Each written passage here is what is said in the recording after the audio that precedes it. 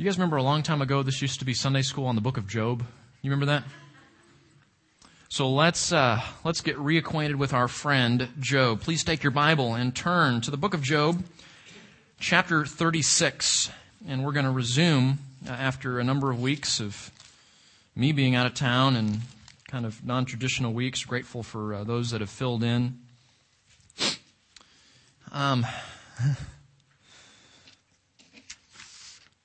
The next several weeks, I hope, are going to be really fun and exciting in Sunday school because we're going to take a number of themes in the book of Job that we've waved our hands at along the way, and we're going to go back and sort of build messages around some of those themes. The book of Job is one of those things that addresses so many different topics that we want to stop and smell the roses, so to speak, every now and then. And so that's what we're going to be doing in the coming weeks. And as I was going back over this section on Elihu, there was one little verse that caught my attention, and it ended up turning into a message. But for those of you that haven't been here, or maybe it's been a long time enough, you're thinking, what's Job, and what's this book called Job, and all that. The book of Job is really about three themes. The theme of worship, which revolves around the character of Satan. The theme of suffering, which revolves around the character of the three friends, Job's three friends. And then the theme of justice, God's justice, which revolves around Job himself. The idea is, what the writer did in this book was he wanted to talk about these three themes. And what he did was he sort of anchored each one of these themes to a particular character or characters of the book. So as you get to know the different characters, we're supposed to be asking ourselves the question as the readers, how do these characters teach me something about worship or suffering or justice? And the character that justice revolves around is Job there. In worship, remember, Satan challenged God as to the reason that we worship. Well, people just worship because God makes their life so good. Take all those good things away and they'll curse you instead of worship you. So Satan directly challenges God on the premise of why we worship. And of course, God shows through Job's suffering that was not indeed why Job worshiped God. We worship God because He's worthy of our worship, not because He makes our life so great. That was the first theme we saw there. The second thing we saw was the theme of suffering. And the theology of the three friends goes like this. When we do what's right, God blesses us. When we do what's wrong, God punishes us. It's retributive theology.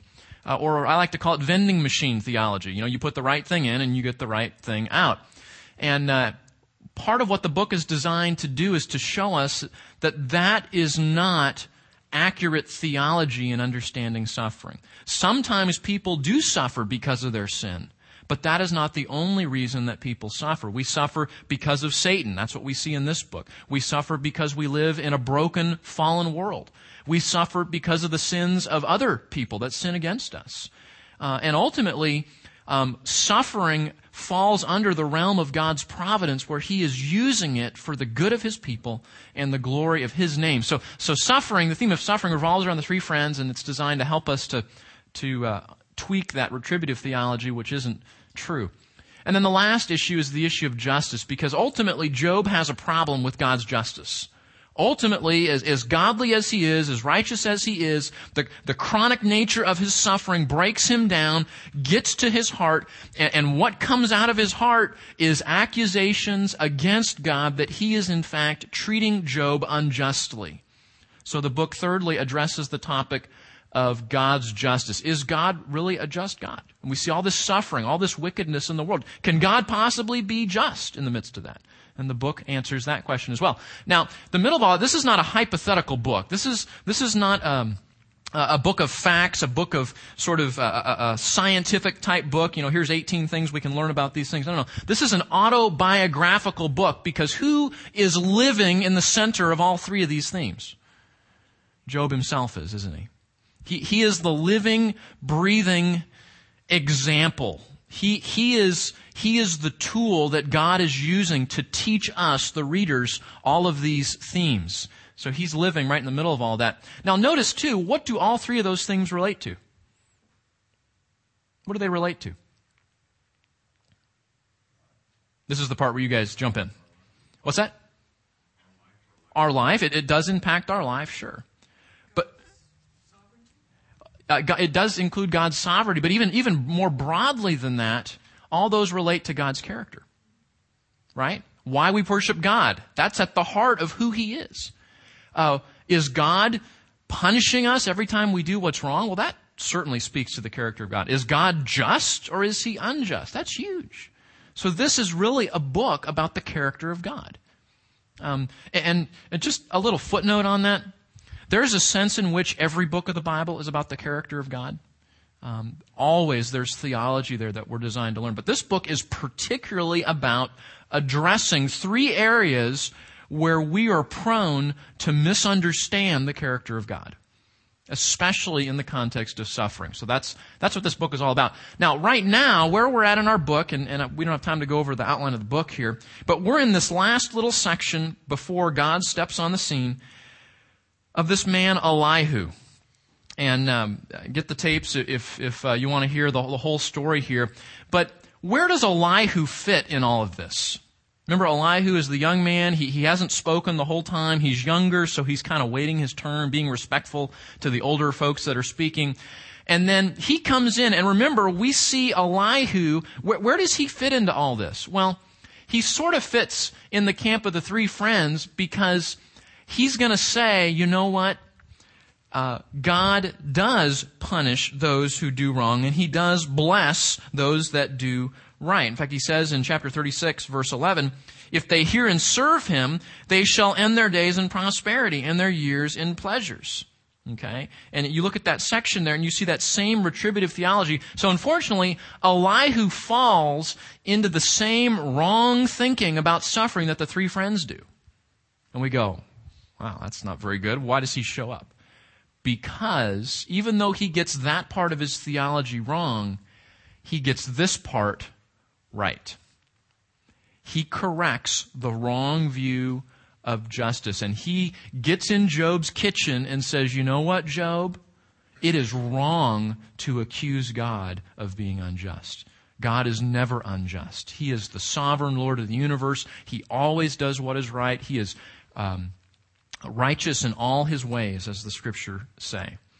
So Elihu serves, I call him the John the Baptist of the book of Job, because what he's doing, he's setting the table for God coming in chapter 38. And one of the ways he's going to set the table and prepare the way is he's going to put some of the pieces on the table that show Job that he is wrong about accusing God of being unjust. Okay, so that's kind of a review. Now, and we've talked about this. We've worked through Elihu. We got through chapter 37 2-3 weeks ago, whenever that was. And there was this one verse that I thought I'd come back to because it just struck me. Look at chapter 37, verse 13. And this is one of those pull the car over verses and go, what? Verse 13 of chapter 37. Whether for correction or for His world or for loving kindness, He causes it to happen. And I read that and I went, oh, that's good. What does it mean? What is that all about?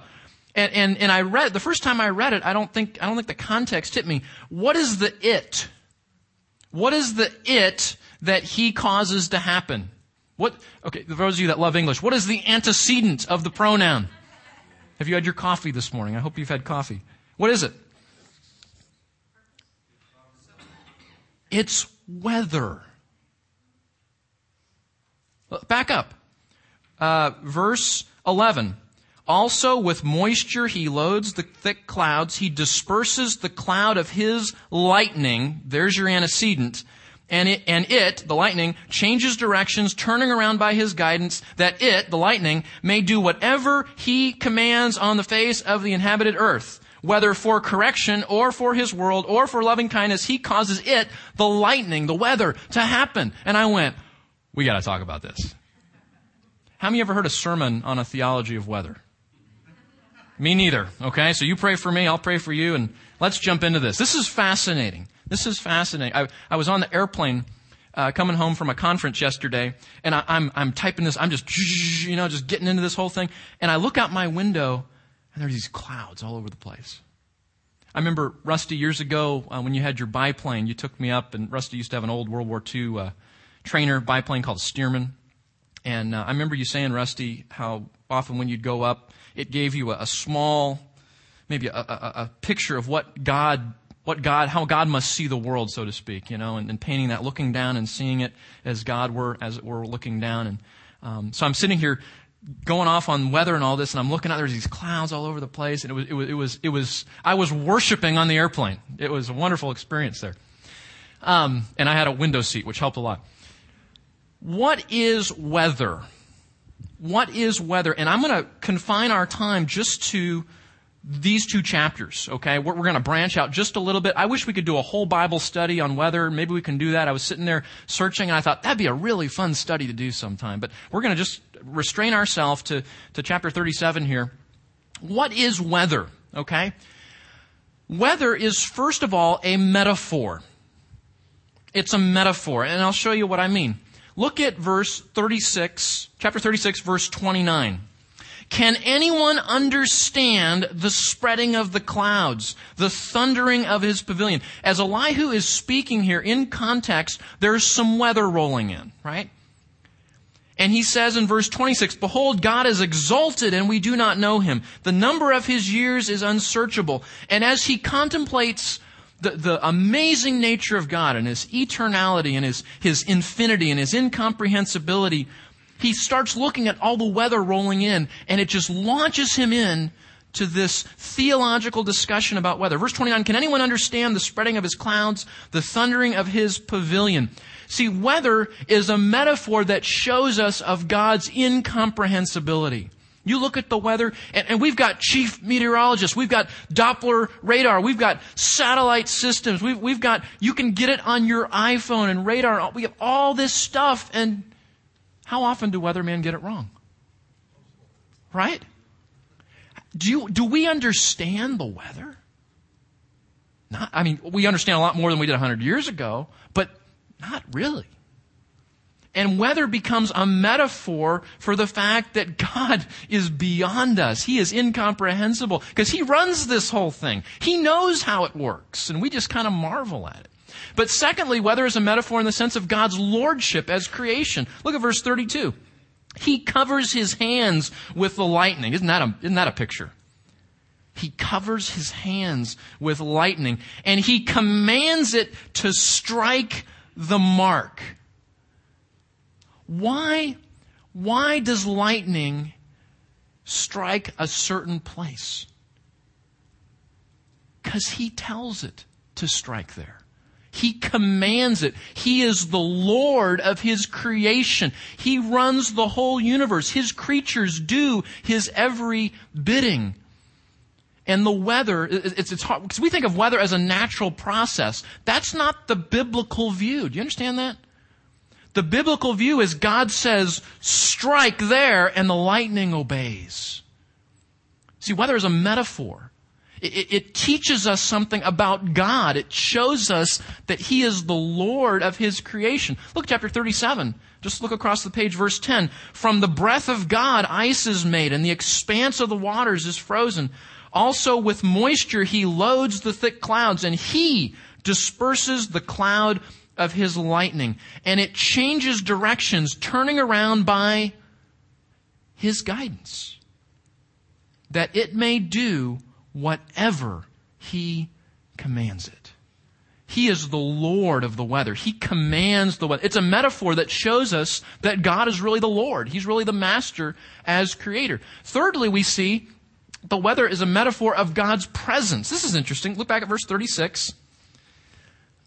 In verse 33, it says, its noise declares His presence. What noise? We'll back up a couple verses. Verse 32, He covers His hands with the lightning and commands it to strike the mark. So here's the deal. Ready? Whenever you hear thunder, it is a reminder that God is here, that He is present. You say, well, why is that? Because He's commanding it. He's making it happen. So when we hear that, when we see that, we're supposed to go, we live in a universe where God is present. He's there. And see, weather, you see how weather is a metaphor? You see that? It shows us things about God. It teaches us things about God. Fourthly, it reminds us as it were, of God's voice. Look at chapter 37, verse 2. Listen closely to the thunder of his voice and the rumbling that goes out from his mouth. Under the whole heaven he lets it loose, and his lightning to the ends of the earth. After it a voice roars, and he thunders with his majestic voice. And he does not restrain the lightnings when his voice is heard. God thunders with his voice wondrously, doing great things which we cannot comprehend.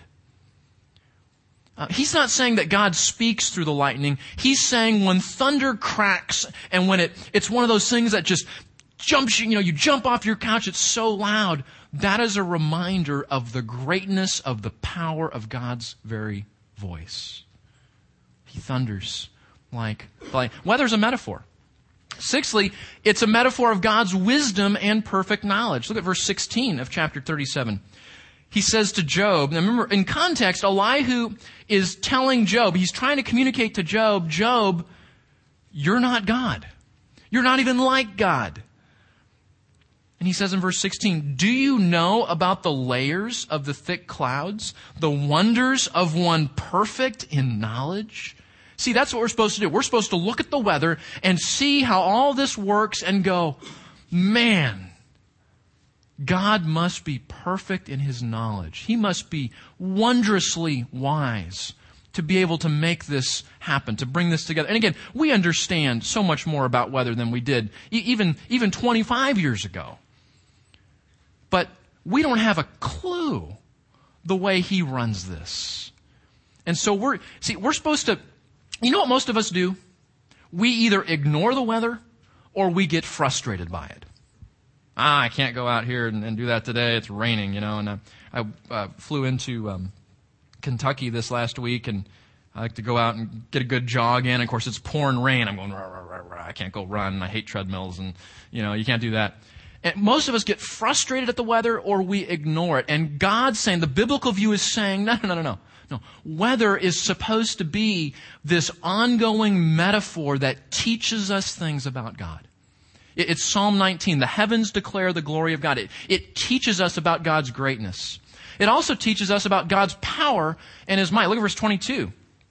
Out of the north comes golden splendor. Around God is awesome majesty, the Almighty. We cannot find him. He is exalted in power. You guys know anything about lightning? Why does lightning kill you if it hits you, typically? It's a huge, huge amount of current. Why does that happen? We got 9 volts, right? A little 9 volt. This huge, huge current of electricity that just happens. It just happens. It destroys trees. It kills people. It knocks over buildings. It does. How did tornadoes?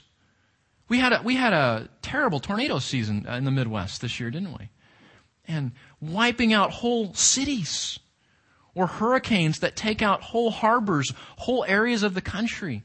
The power of that, we can't even imagine the power of that. And that is a metaphor of God's power. That's a speck of dust in the scale of God's power. Do you see that? We don't have a device to say, oh, let's put God's power on it. Okay, God's power is this big. But God uses the weather. And he says every time there's a thunderstorm, every time there's a tornado, every time there's a hurricane, and we're sitting in there in awe of all of this power and greatness, it reminds us that God is great and powerful. It also, if we can just leave Job for a couple of minutes here, reminds us it's a metaphor of God's power, his anger and judgment. Hold your place in Job and flip to the right to Nahum. One of my favorite of the minor prophets. You got to go past Isaiah, Jeremiah, Lamentations, Ezekiel, Daniel. Keep going. Hosea, Joel, Amos, Obadiah, Jonah, Micah, Nahum. And this is a very interesting book. But and I wish we could unpack it all, but I just want you to get a sense of the metaphor that the prophet Nahum uses as he talks about God's judgment. Nahum is about the judgment of Nineveh. Remember Nineveh? Nahum is Jonah part 2. Because it's the second half. It's the rest of the story of the book of Jonah and the Ninevites. And what God is doing in Nahum is He is pronouncing judgment on Nahum, and then we will actually see God's judgment come to pass. So here's God. He is coming in judgment. What is that like? What is God's judgment like? Well, we can sit here and imagine it, but guess what metaphor Scripture uses to help us to understand that? It's the weather. Look at verse 2 of Nahum chapter 1. A jealous and avenging God is the Lord. The Lord is avenging and wrathful. The Lord takes vengeance on His adversaries. Actually, the English goofs it all up there. The Hebrew text actually says 3 times right in a row, it's like holy, holy, holy. It's the threefold repetition. God is avenging. God is avenging. God is avenging. Emphasizing it, making it emphatic. He reserves wrath, verse 2, for His enemies. The Lord is slow to anger and great in power. The Lord will by no means leave the guilty unpunished. Well, what's that like?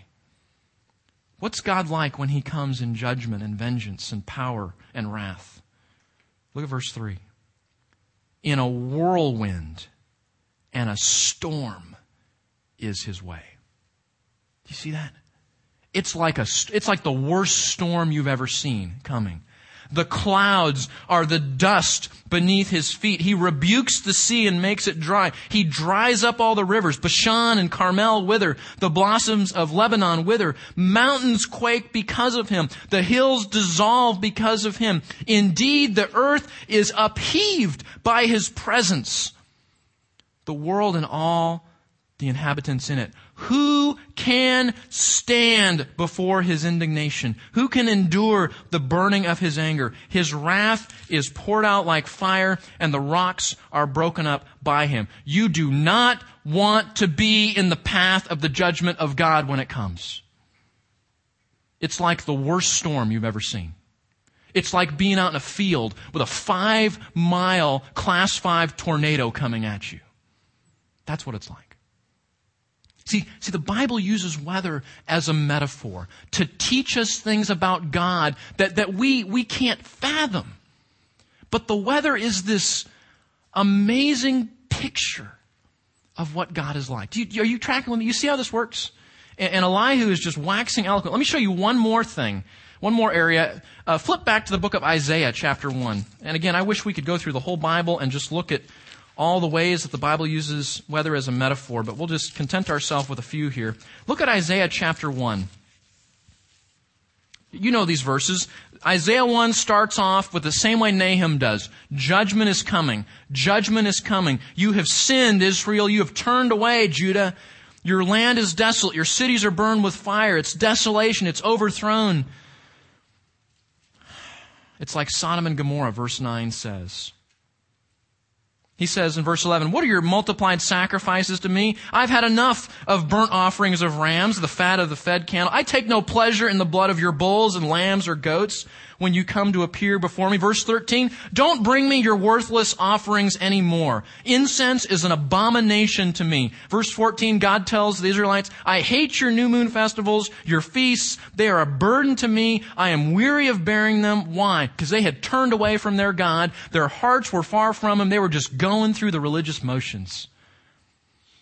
And yet, look at this, verse 18.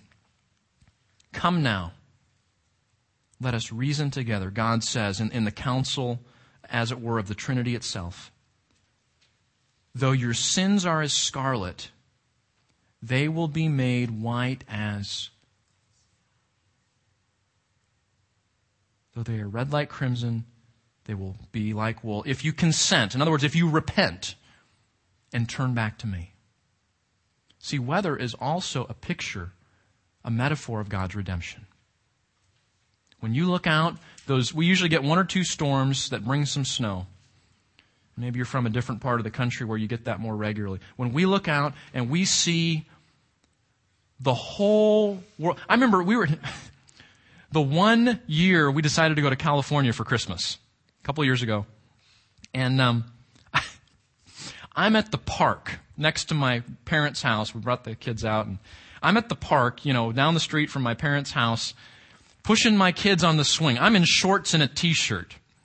My neighbor texts me a picture looking across the street at our house, and it's just covered in white. It was that storm we got a couple of years ago on Christmas Day or day before.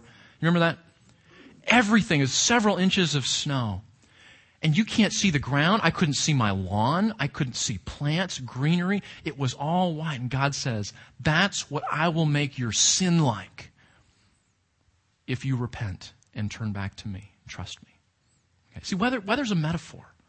It's designed to teach us things that otherwise we couldn't learn. I mean, we could go in a textbook. We could open up a textbook, right? God is incomprehensible. Say it with me, class. Okay, great. God is the Lord of Creator. Yeah, say it with me. This is great.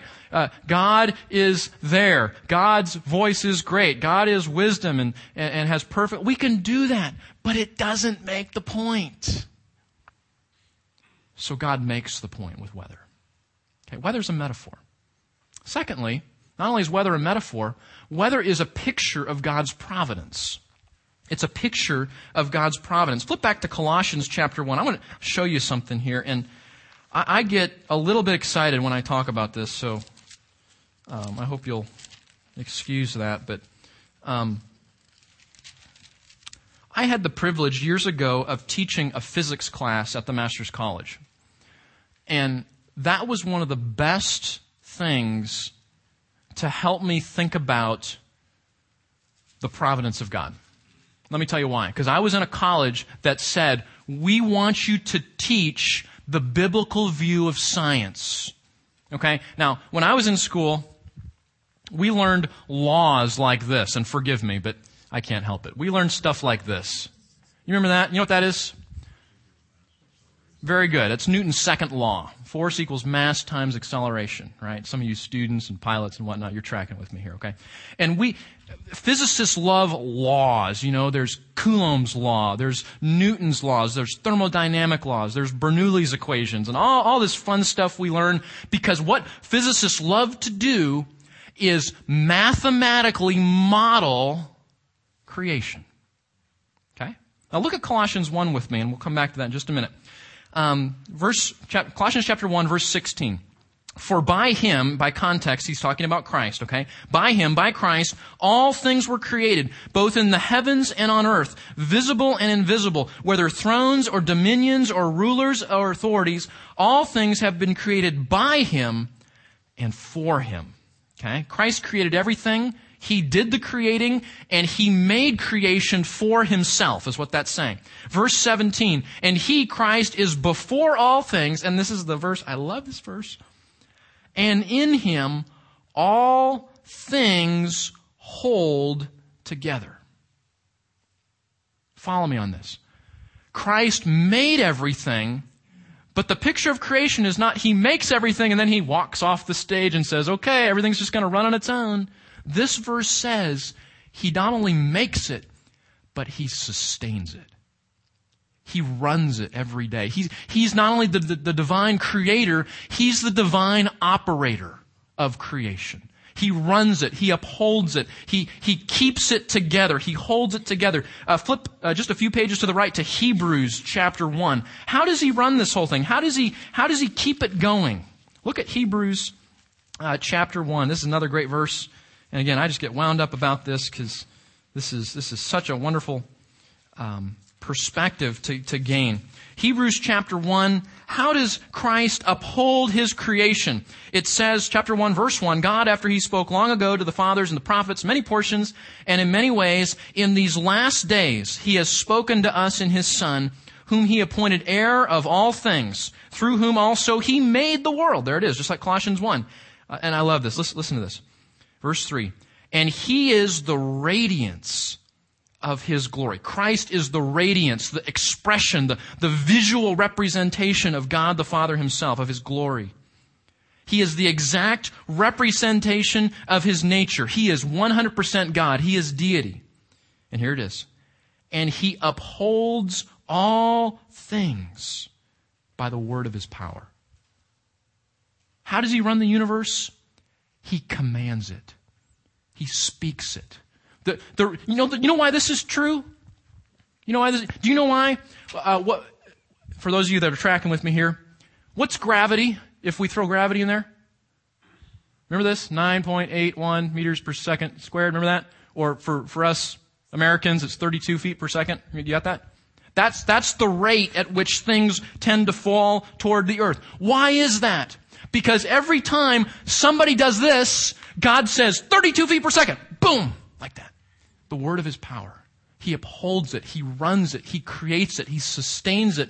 And, well, we'll talk about this in a minute, but what we typically think of as the laws of nature, all we're doing is mathematically modeling his providence. That's all we're doing. We're saying God runs this thing so precisely, with such great precision and detail and faithfulness. He runs it so exactly. I can put a math equation up there and it will predict what happens. But the danger of that is I tend to think, well, that's just what happens, right? That's just a law. No. It's a math model that says God runs the universe precisely every day. Let me ask you a question. If he runs the universe that precisely with nature, with creation, do you think we can trust him in much more important things?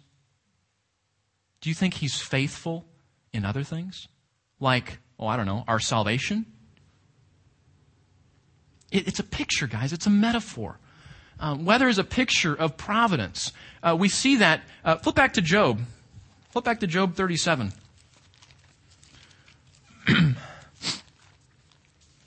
You don't know how hard it is to not keep going here on the math there, but we'll just stop. We'll stop now. For some of you are going, no, please stop.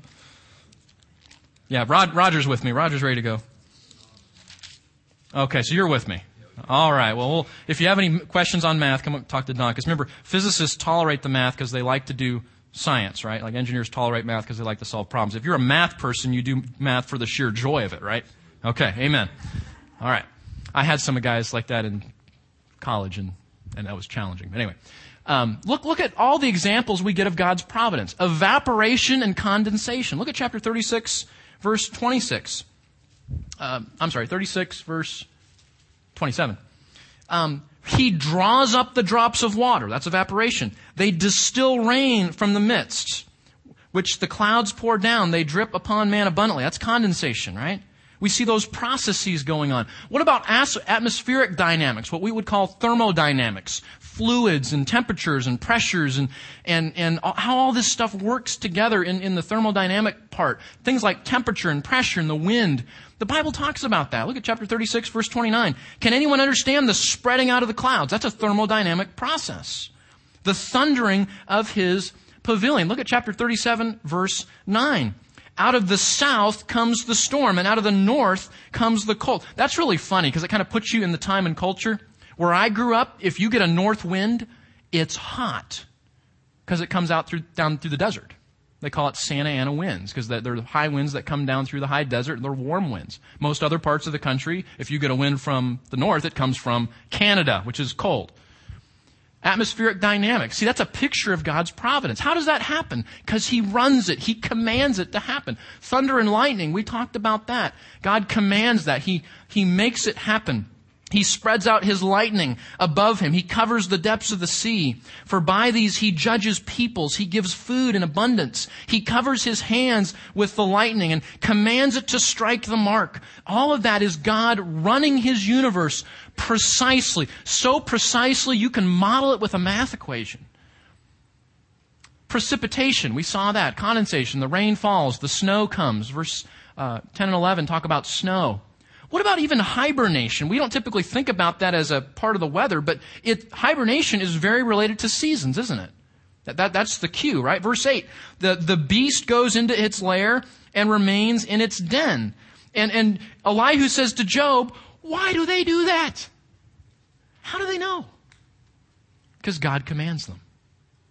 God commands them. You say, but we can look at laws and things follow the law. Yeah, that's just how God runs it. See, the danger here is I become a practical atheist when I get too much into this. I tend to think things just happen because we know how they happen, instead of saying, no, things happen precisely because we serve a precise God who's always on the mark. Now, what we think of as the laws of nature, this is what I was getting at a minute ago, are really just the patterns of His providence. Or if you want it another way, it's the schematic of His sustaining grace. That's what weather is. That's what natural laws are. It's just taking how God runs the universe so precisely every day and saying, hey, we can see some patterns, or we can make a schematic. We can throw a math model up there that explains this. And the danger here is we can very easily confuse how with why. Now, I went to a conference on psychiatric disorders this week. And did you know what? Psychiatric labels and God's and weather and math and stuff like this have something in common. Did you know that? Psychiatric labels and what we're talking about here have something in common. And here's what I mean. If I say somebody has ADHD, what is that? Attention deficit hyperactivity disorder, okay? What is that? You know what that is? It's a list of symptoms. If you have this symptom, then you're given a label, ADHD. Okay? The danger is what is a descriptive label is often used in popular culture as a diagnosis that shows causation. Well, of course I wasn't paying attention to you, teacher. I'm ADHD. And they're saying the label is the cause for their behavior, when in fact it's just a description of it. You follow me on that? And all psychological labels, they're descriptions. They're not labels that give you causation. Well, the danger of this is, this looks like I understand why gravity works, or I understand why Newton's second law works the way it does. But you know what? This is just the how. This is just how it works. Science does not explain why. And the Bible tells us why. Why? Because He upholds all things by the word of His power. In Him, He created all things, and all things are held together. He commands it, and it happens. He says to the lightning, strike there, boom, and it hits there every single time. The Bible tells us the why. So don't confuse how, which science is wonderful about, right? Don't confuse that with why. Only God tells us the why. Number 3, weather is a divine tool. And this goes back to that verse that struck me as I came back to consider this chapter. Weather is a divine tool. Did you know that? Look back at chapter 37, verse 13, that verse that I read to you a minute ago. It says that weather, specifically by context lightning, verse 13 of chapter 37, is for correction, or for His world, or for loving kindness. See, weather is a tool. It, first of all, illustrates God's provision. And we see that back in chapter 36, verse 31. Look at that there. 36, verse 31. He says, by these He judges peoples, and He gives food in abundance. Okay, so by the weather, by the way God sustains His universe, He gives food. That makes sense, right? Rain has to come. Precipitation has to come. The seasons have to happen in order for food to grow on the earth. And that's how I take, if you look at chapter 37, verse 13, when He says, for this world, do you see that there? For this world. I take that to mean God uses weather to provide whatever the world needs. It's provision. The second thing we see that weather is used of by God to do is for correction and judgment. Look at verse 13a there. Weather for correction. Do you guys know literally? It's literally for the rod. And that immediately makes you think of Proverbs, right? Where the rod is used for discipline, for correction, for training. Now, we know, let me ask you a question. Think of a time in the Bible when God used weather specifically as an act of His judgment. Okay, Noah. Okay? the 10 plagues. Remember the hail and the 10 plagues that broke the trees in half, the trunks of trees? Sure. Anyone else? What's that? Okay. That wouldn't be a normal weather thing, but that would be one time where he would use water, or when he parted the Red Sea. Sure. Yeah, I had in mind Pharaoh and Noah in particular. But yeah, we see that, don't we? God sometimes uses weather as a divine tool of his judgment. Now, a footnote on that.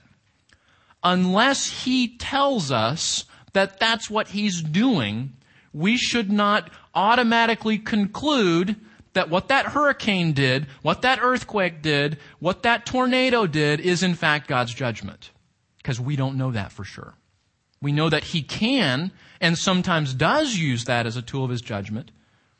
Sometimes it's not a tool of judgment. It's a tool of his correction or work or provision. The last thing we see here is of his loving kindness and grace. Look at verse 13c. Whether for correction or for his world or for his loving kindness, he causes it to happen. You know what the reality is?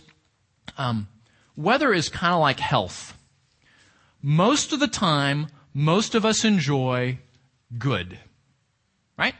Most of the time, most of us enjoy good weather. Some of us that grew up in Southern California, even more so. But we won't talk about that now. And then when bad weather comes, it's like, what's the deal? I was going to go out running today. I was going to go play golf today. My kid's going to play soccer today. Or even worse, this tornado destroyed my home and destroyed my property. And we forget that every day, most of the time, what we enjoy on a day like today, where it's going to be 82, is God's grace.